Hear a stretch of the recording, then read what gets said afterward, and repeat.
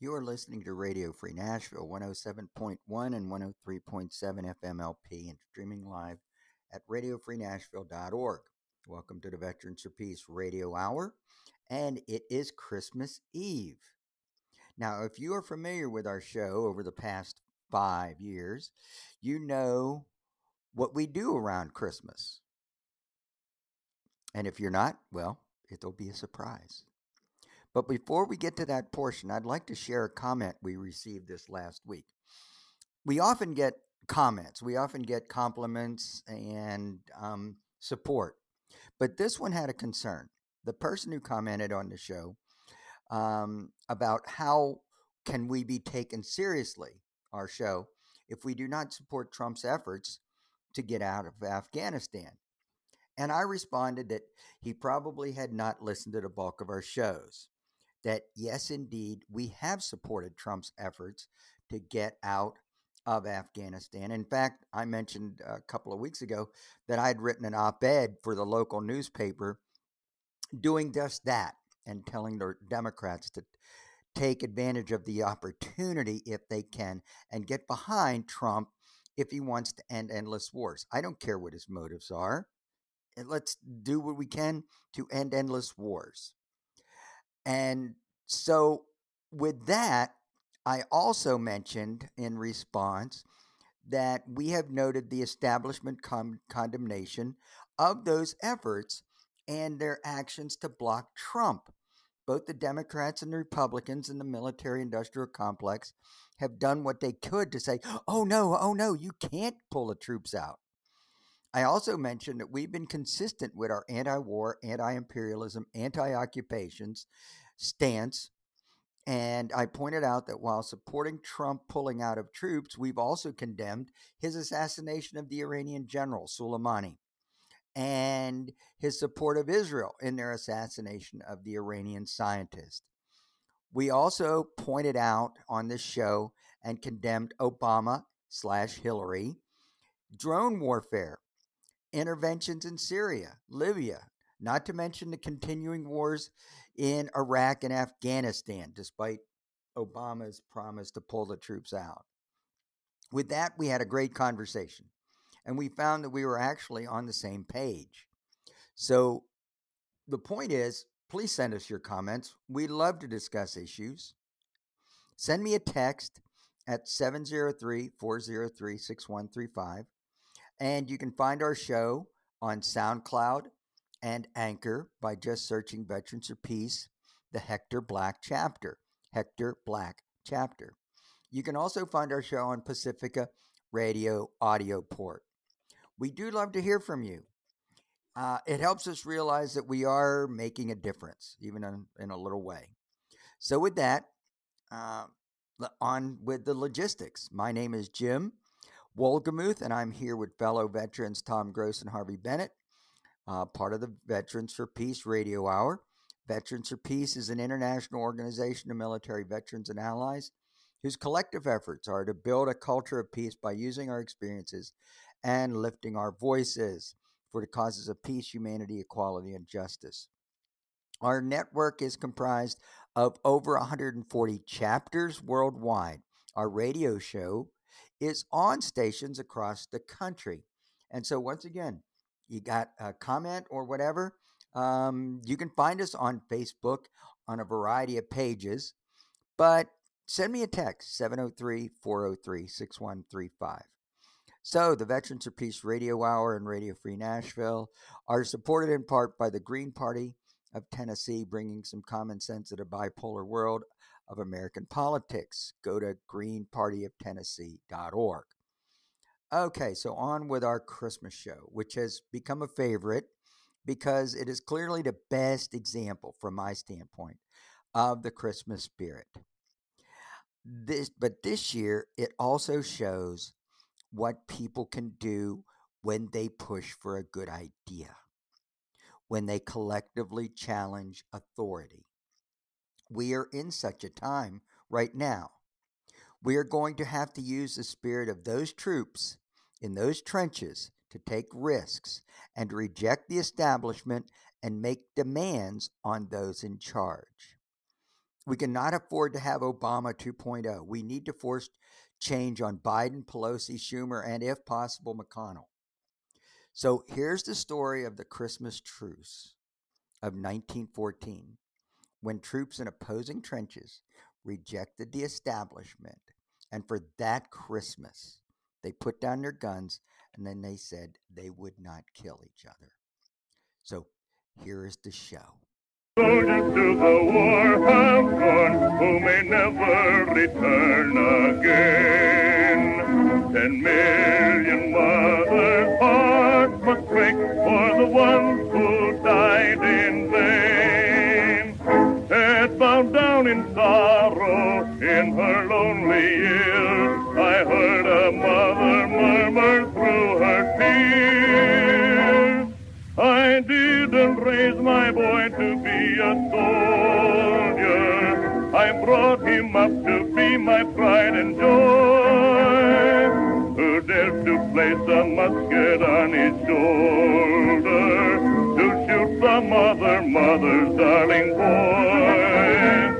Let nations arbitrate their future trouble, it's time to lay the sword and gun away.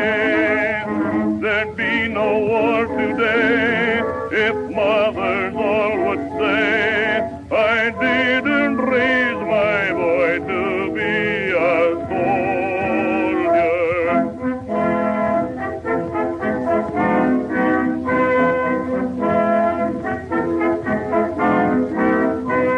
What victory can cheer a mother's heart when she looks at her blighted home? What victory can bring her back all she cared to call her own?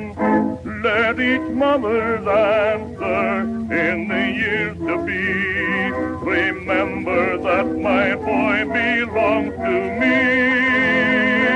I didn't raise my boy to be a soldier, I brought him up to be my pride and joy. Who dares to place a musket on his shoulder, to shoot some other mother's darling boy? Let nations arbitrate their future trouble, it's time to lay the sword and gun away.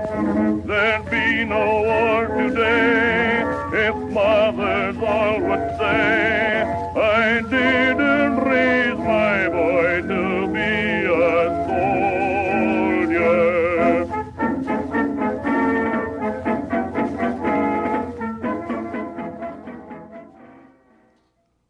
That is, let's see, that is Morton Harvey from the World War I era, 1915, give or take. There's a couple of interesting and impassioned phrases in there. You probably caught them. There wouldn't be any war if all the moms would just say, I didn't raise my son to be a soldier.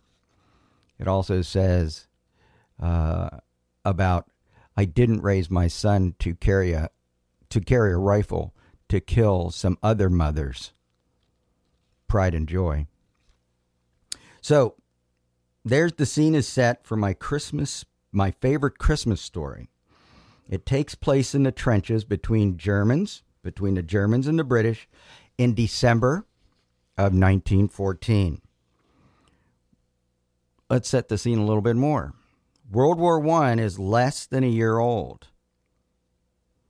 And already the trenches are dug and people are, well, you know, I got another song. Probably describe it a little bit better.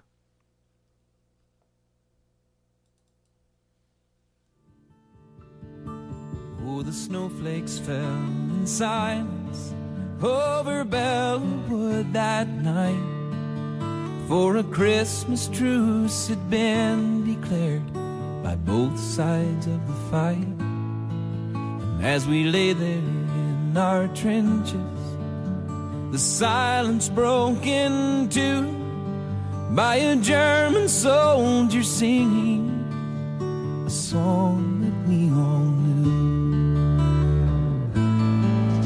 Though I did not know the language, the song was Silent Night.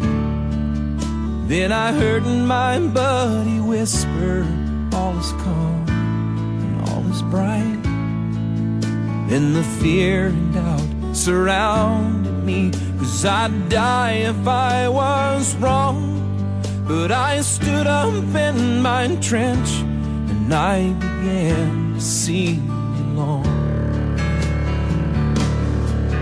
Then across the frozen battlefield another's voice joined in, until one by one each man became a singer of the hymn.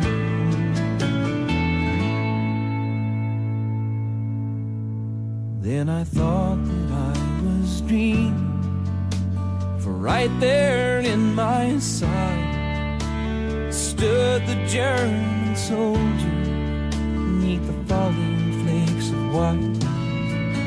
And he raised his hand and smiled at me, as if he seemed to say, here's hoping we both live to see us find a better way.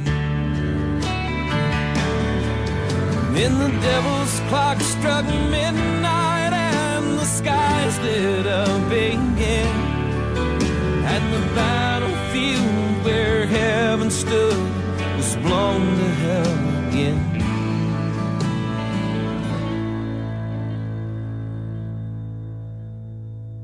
But for just one fleeting moment, the answer seems so clear. Heaven's not beyond the clouds, it's just beyond the fear. No, heaven's not beyond the clouds, it's for us to find it here.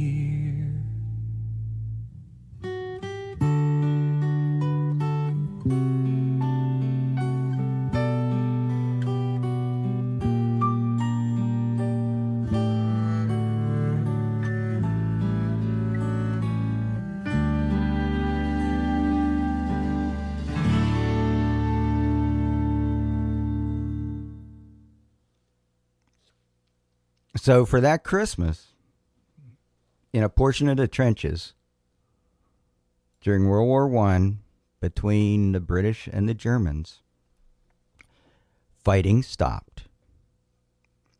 Fighting stopped. So I've always loved this story where some junior officers and some enlisted men just basically took charge. Said, no, not today. So I was going to tell the story, but I thought, well, let's do something better. Let's see if we can find some letters from the troops of that time. And I found them. They're in a book by Park, Leslie, Cleaver, and Allen, and it's called Not a Shot Was Fired, Letters from the Christmas Truce. And so I'm going to start off by talking about how they describe the scene. This is from Chapter 7, Songs of Truce. It's astonishing to think that something as simple as a Christmas carol could actually stop a war, but it happened in 1914 on the Western Front. World War I was just a few months old, but there had been intense fighting for much of that time to halt the German advance into France. Fighting that eventually deteriorated into trench warfare. German and Allied soldiers, and the United States was not in the war yet, were barely 60 yards apart in some places, standing waist deep in cold, muddy water. It's December. They would make little headway for another 3 years. They wouldn't move. That's the glory and horror of trench warfare. Yet, In the midst of this misery, this war of attrition, something miraculously happened.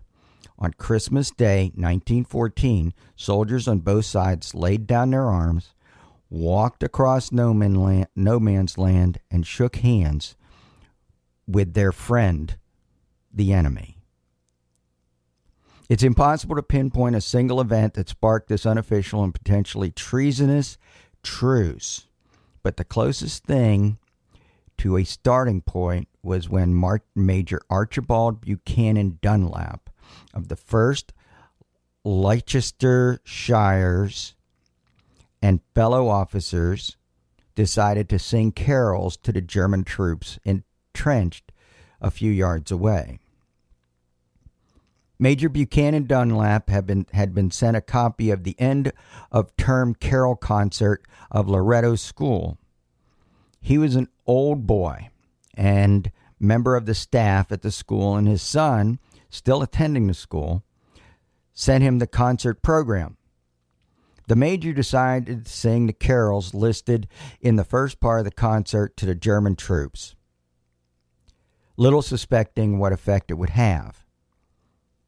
Perhaps it was helped by the fact that the German soldiers had lit up their side of the trench with Christmas trees and lanterns. Or perhaps it was that Christmas Day, 1914, in France, was cold, with sharp frost, and slightly misty, the traditional white Christmas. So, there's how they introduce it.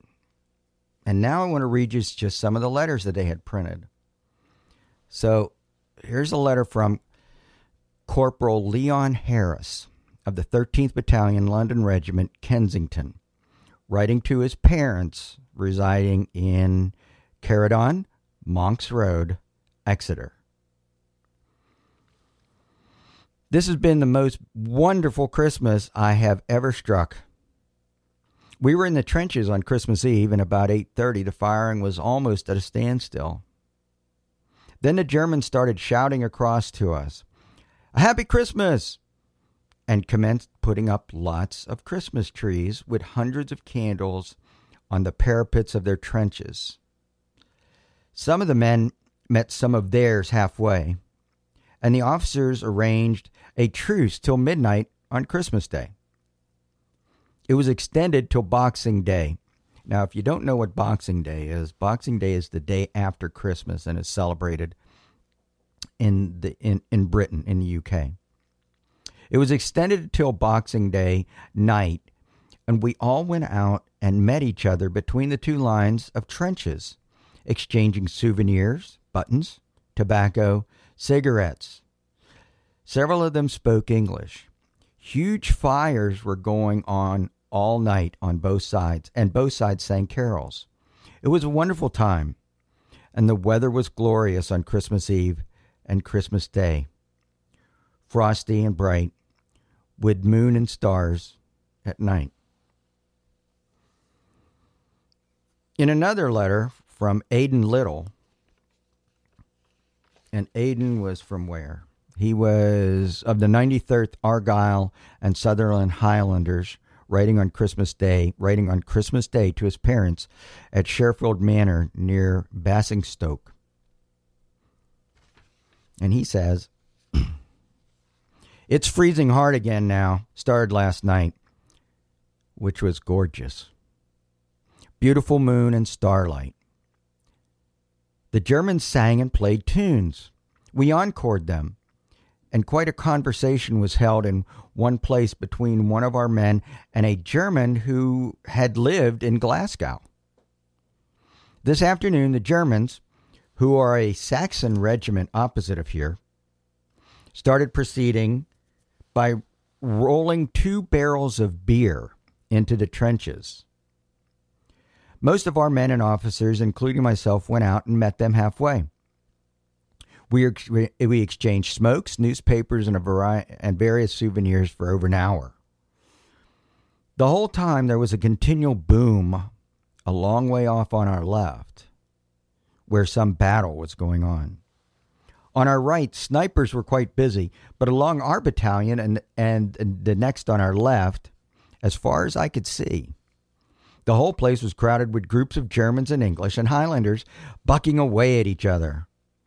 Quite a lot of them spoke English. I exchanged some tobacco with a gentleman from Glasgow for some quite good cigars. They were awfully keen to get a football match against us. Whether it will come off or not, I don't know. It did, though. So in spite of the Kaiser, we had our peace and goodwill for the afternoon at any rate. They were quite convinced that the Russians were absolutely beaten, and also the Serbians. Also that they would win and the war would be over in 6 months, at the most. Their officers whistled them back after about an hour, and there was a lot of handshaking and Auf Wiedersehens. Although most astonishingly so, they seemed quite peaceable. I asked one of them if he hated the English like the Prussians did.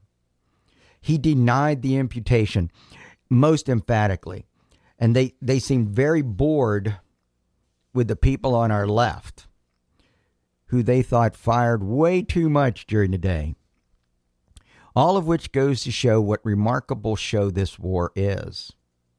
One can hardly realize now, only an hour or so after, that we are all on the lookout, all back at post, waiting and wondering if they will attack, because after all, headquarters rather expects them to do that tonight for some reason or another. You know, the sad part of that letter, or the interesting part of that letter, is that this happened in their section of the trench, and the war continued on their left and their right. Here's another letter from C.H. Braziers, and he was with the Queen's Westminsters of Bishop Stortford, and this was published in the paper in Hertfordshire. You will no doubt be surprised to hear that we spent our Christmas in the trenches after all, and that Christmas Day was a very happy one. On Christmas Eve, the Germans entrenched opposite us began calling out to us, "Cigarettes, pudding, a happy Christmas. English means good." So 2 of our fellows climbed over the parapet of the trench and went towards the Germans. Halfway, they were met by 4 Germans who said that they would not shoot on Christmas if we didn't shoot on Christmas. They gave our fellows cigars and bottles of wine and were given cakes and cigarettes.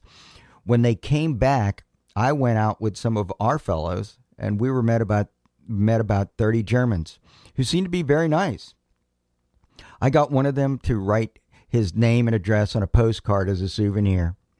All through the night, we sang carols to them, and they sang to us. One played "God Save the King" on a mouth organ. On Christmas Day, we all got out of our trenches and walked about with the Germans who, when asked if they were fed up with the war, said, "Yes, rather." They all believed that London had been captured and that the German sentries were outside of Buckingham Palace. They are evidently told a lot of rot. We gave them some of our newspapers to convince them. Some of them could speak English fairly well. Between the trenches, there were a lot of dead Germans, whom we helped to bury.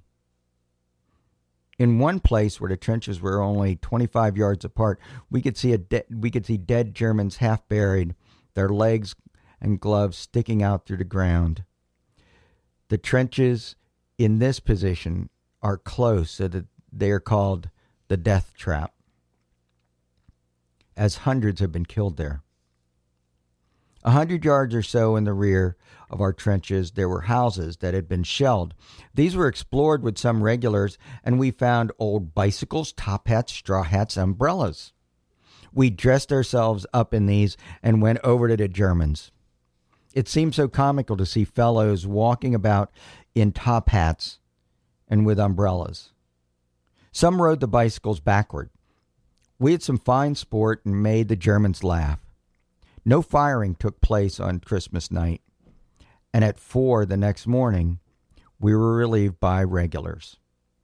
I managed to get a hold of a German ammunition pouch and a bayonet, but the latter I've had to throw away as it was way too awkward to carry. I intend to bring the pouch home with me when I come home. And this is from C.H. Brazier. It's, that is the excerpt. And the amazing ability of him to go from the joy of peace, the joy of a peaceful moment, to the horrors of war,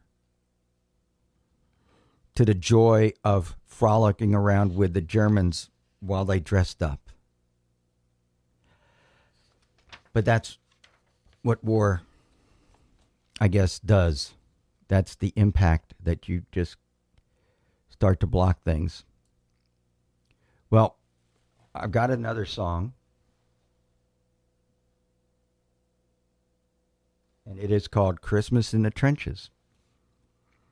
And let's hear that one.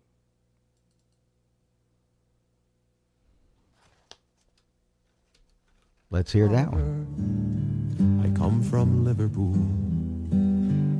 2 years ago the war was waiting for me after school. To Belgium and to Flanders, to Germany to here, I fought for king and country I loved dear. 'Twas Christmas in the trenches where the frost so bitter hung. The frozen fields of France were still, no Christmas song was sung. Our families back in England were toasting us that day. They're brave and glorious lads so far away. I was lying with my messmate on the cold and rocky ground when across the lines of battle came a most peculiar sound. Says I, now listen up me boys, each soldier strained to hear, as one young German voice sang out so clear.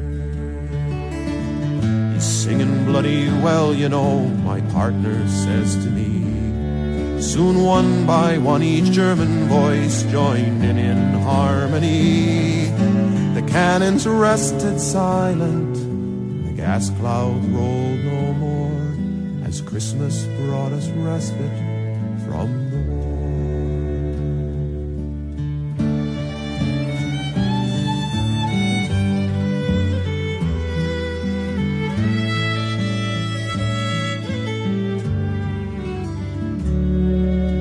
As soon as they were finished and the reverent pause was spent, God rest ye merry gentlemen, struck up some lads from Kent.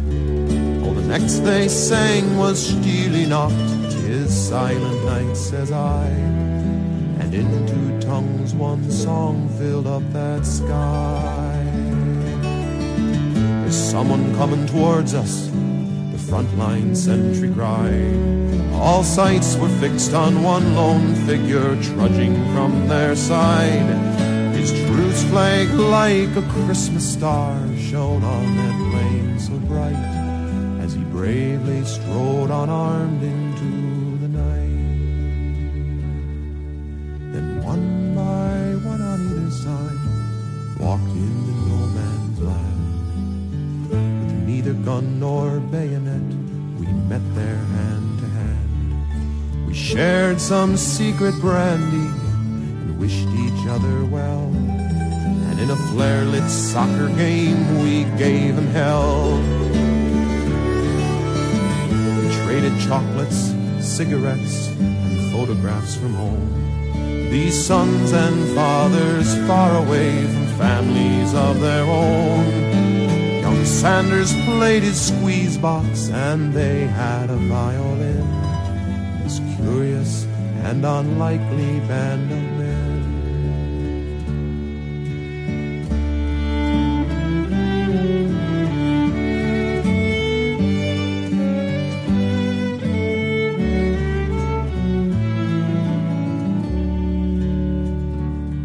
Soon Daylight stole upon us, and France was France once more. With sad farewells we each began to settle back to war.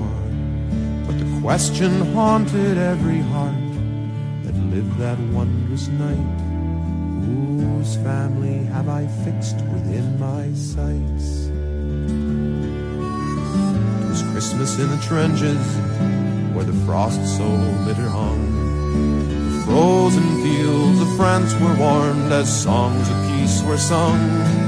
For the walls they'd kept between us to exact the work of war had been crumbled and were gone forevermore.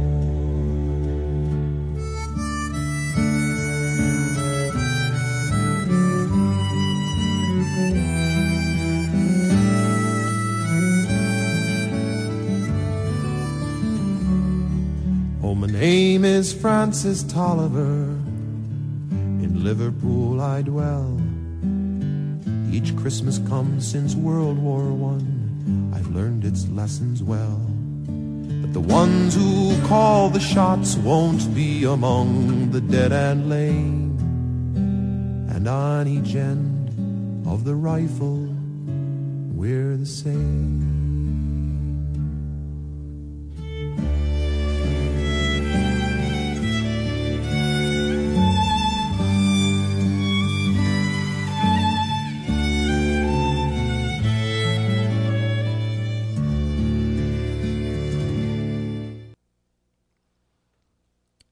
So I won't get this exactly right, but you probably heard the phrase in there.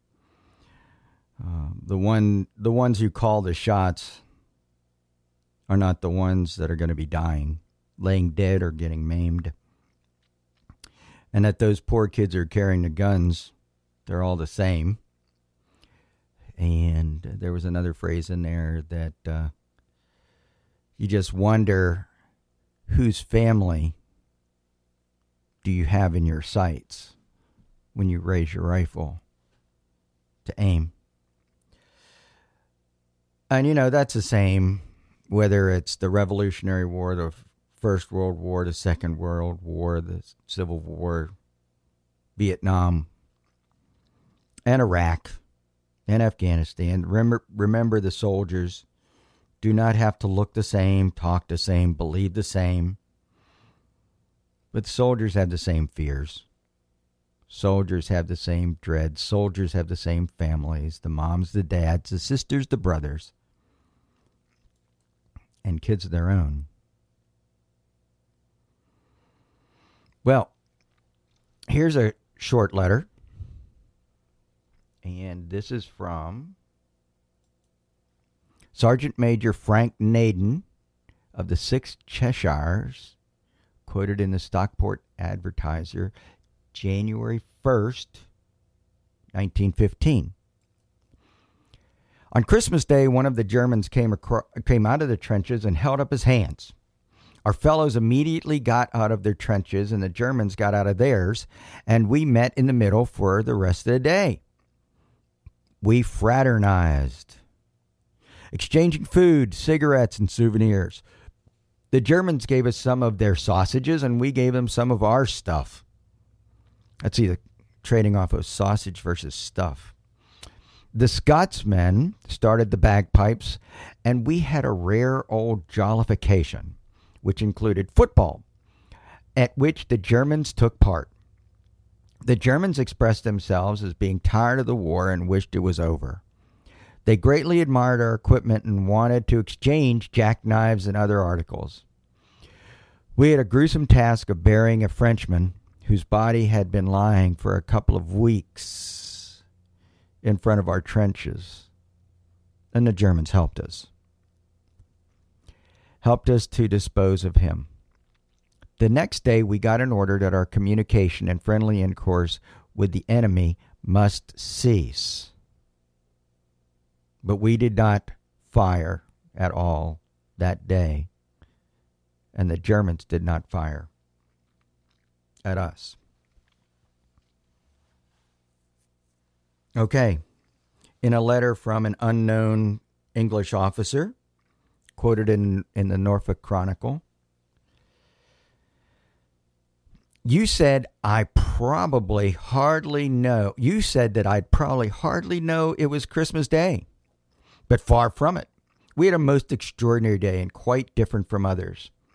On Christmas Eve, our section of the line, and I think it was the same nearly all along, arranged an unofficial armistice, each side agreeing not to shoot if the other did not.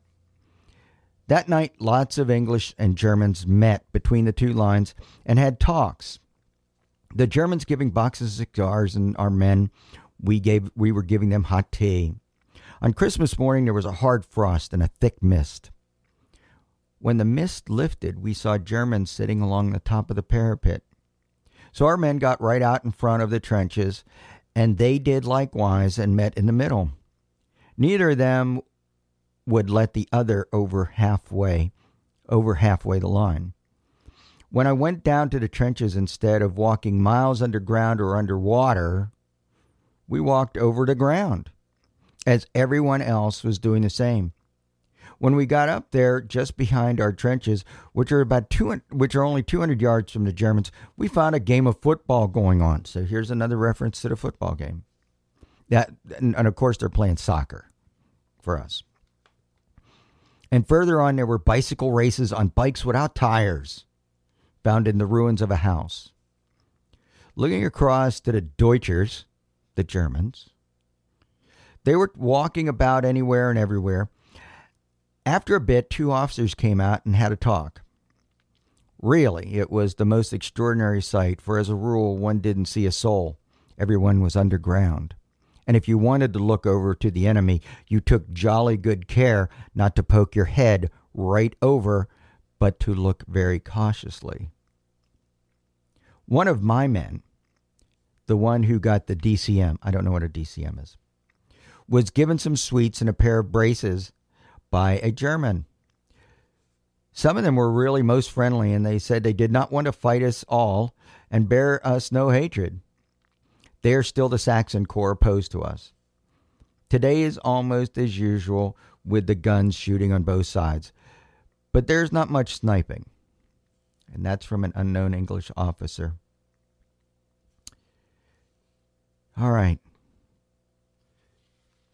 I think I've got enough time for a song by Mary Black about boys at war.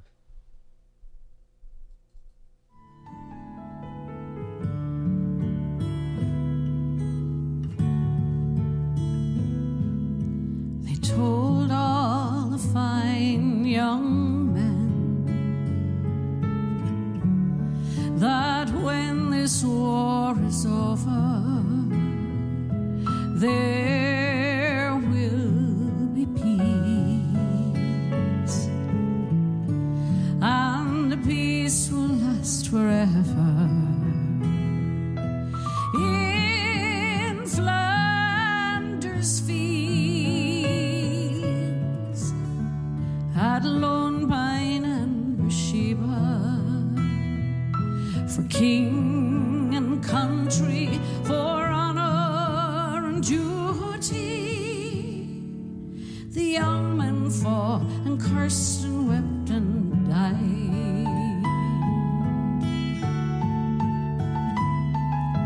They told all the fine young men, when this war is over, in your country's grateful heart, we will cherish you forever. At Tobruk and Alamein, at Bona and Kokoda, in a world mad with war, like their fathers before, the young men fought and cursed and wept and died.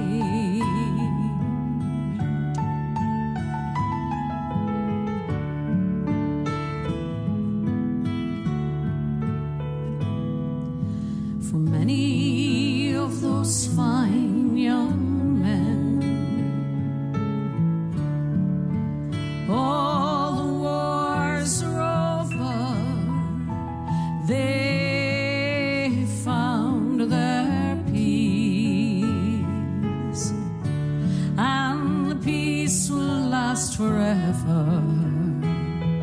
When the call comes again, oh, they will not answer. The just forgotten bones lying far from their homes, forgotten as the cause for which they died.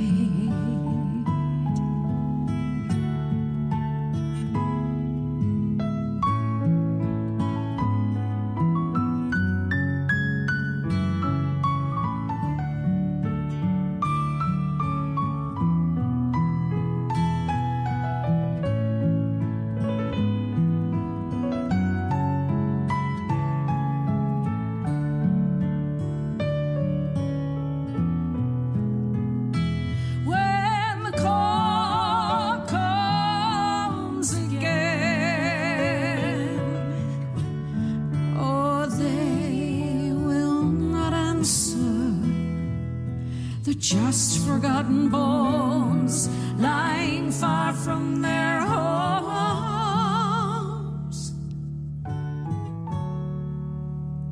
Ah, young men, can you see now why they lied?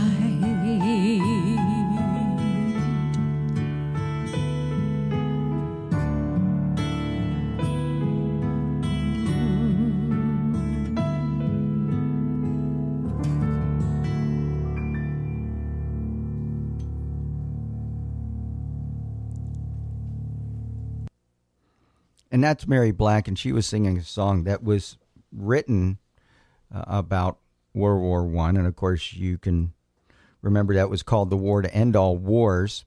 And that phrase is in the song. And it was a promise that, hey, you know, go off to this war, and your kids will never have to fight another war. Didn't work out that way. I forgot to mention the previous song about Francis Tolliver. Was written and performed, well, at least performed by John McCutcheon, and that was in 1984. So it's not a World War I song, but it's definitely about World War I. And you know, Francis Tolliver is a fictional character, but he's clearly a representation of all soldiers who find themselves captured in a war over whatever holiday you celebrate. Well, 1914, they had the Christmas truce, and it generated some publicity, of course. And something came down from the Germans in a document called the Vorwarts. Vorwarts, that was quoted in the book.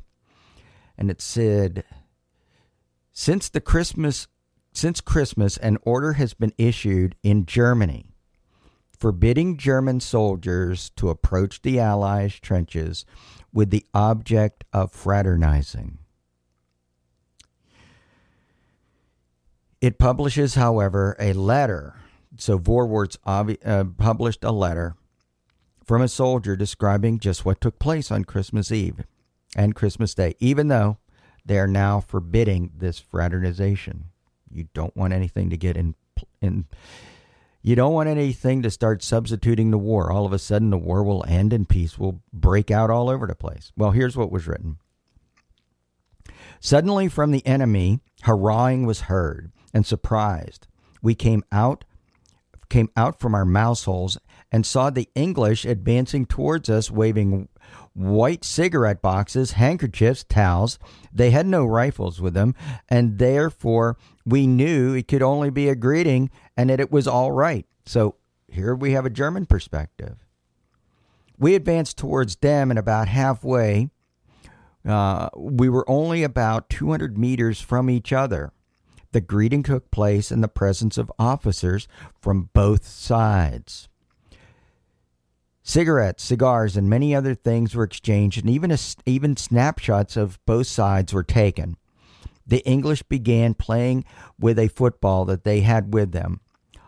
On darkness descending, both sides returned to their drawing rooms, having promised that for the next 3 days of the holiday, they would not fire on each other. This promise was given as a word of honor and extended on both sides to the artillery as well as the cavalry and the infantry. The French lay a little further away and therefore did not take part in this. They were under fire the whole day by our artillery. We were able to move about during the day. We were able to move about the whole Christmas day with absolute freedom. It was a day of peace in war. It is only a pity that it was not a decisive peace. Exactly.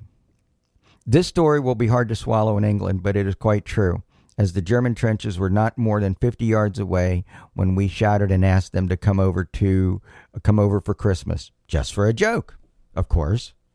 But anyway, they asked us to cease fire and sent a man out from each side between the trenches. Believe me, it was not long before we were all out, and it was arranged for a ceasefiring until midnight Christmas. We were having cigars from them and them giving them cigarettes, singing and playing all day. Everyone was carrying on as usual. In fact, the transport fellows came up as they would not believe it.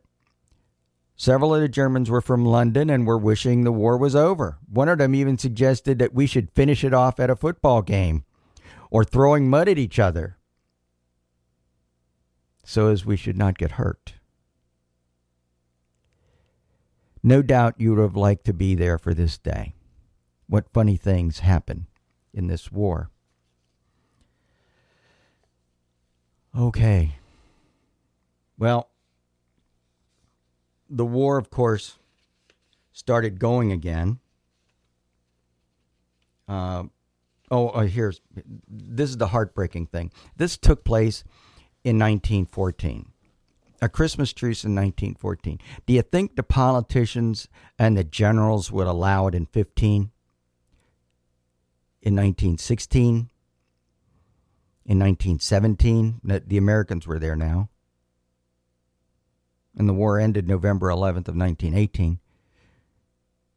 But the troops,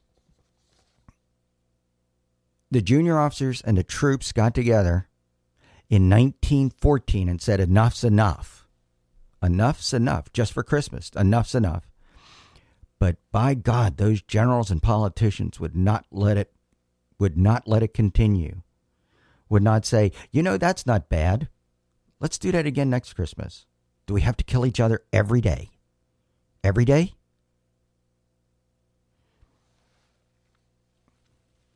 Well, here's another song about what happened then.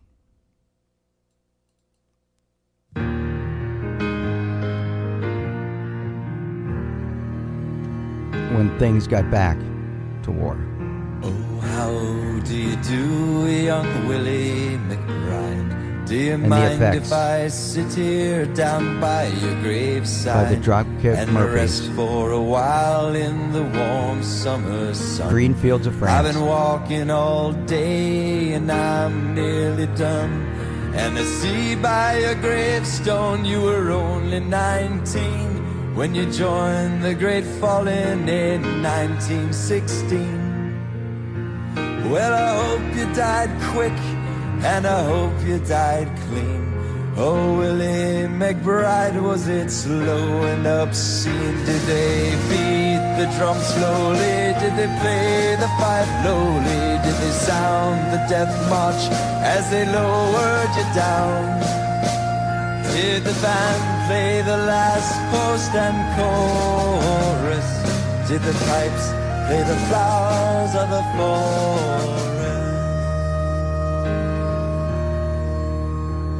And Did you leave a wife or a sweetheart behind? In some loyal heart is your memory enshrined. And though you died back in 1916, to that loyal heart you're forever 19. Or are you a stranger without even a name, forever enshrined behind some old glass pane? In an old photograph, torn, tattered and stained, and faded to yellow in a brown leather frame. Did they beat the drum slowly? Did they play the pipe lowly? Did they sound the death march as they lowered you down? Did the band play the last post and chorus? Did the pipes play the flowers of the forest? The sun shining down on these green fields of France. The warm wind blows gently and the red poppies dance. The trenches have vanished long under the plow. No gas, no barbed wire, no guns firing now. But here in this graveyard that's still no man's land, the countless white crosses in mute witness stand to man's blind indifference to his fellow man.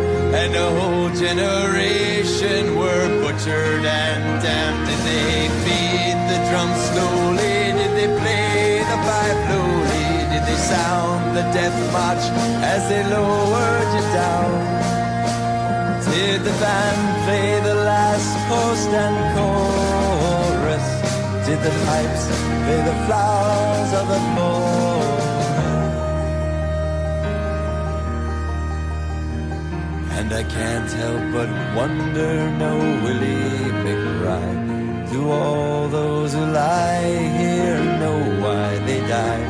Did you really believe them when they told you the cause? Did you really believe that this war would end wars? Well, the suffering, the sorrow, the glory, the shame, the killing and dying, it was all done in vain.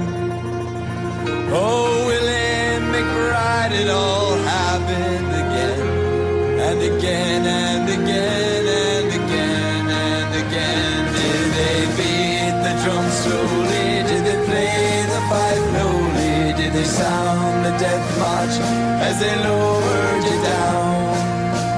Did the band play the last post and chorus? Did the pipes play the flowers of the forest?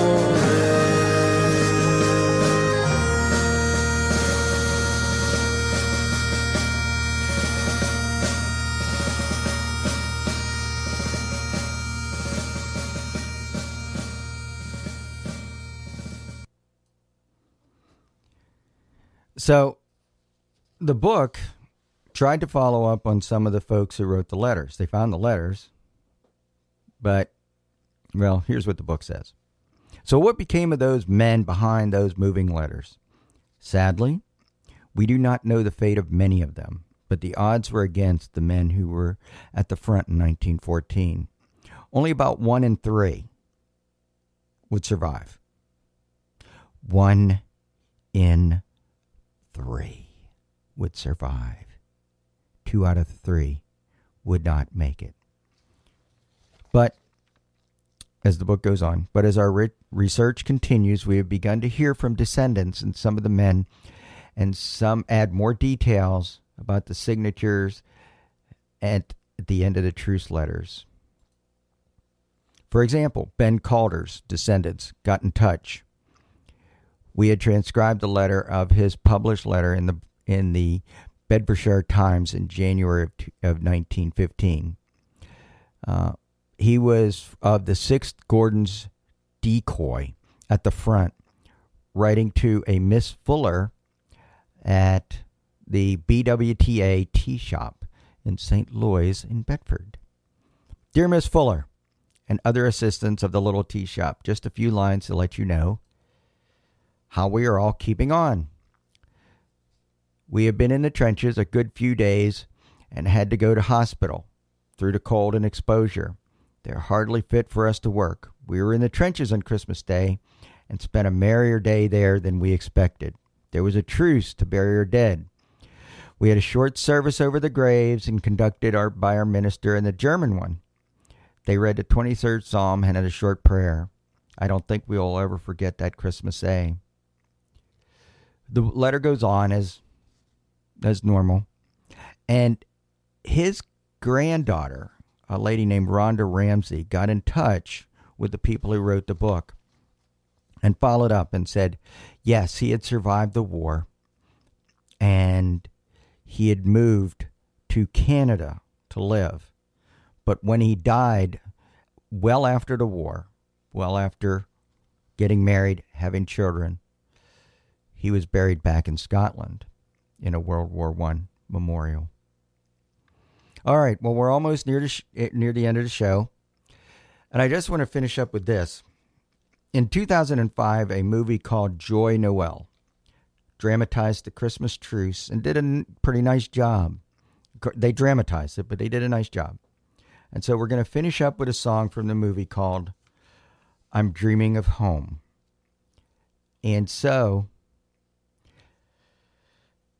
as we leave you on this last Thursday before Christmas, I want to say Merry Christmas, no matter how you celebrate it, or even if you don't celebrate it.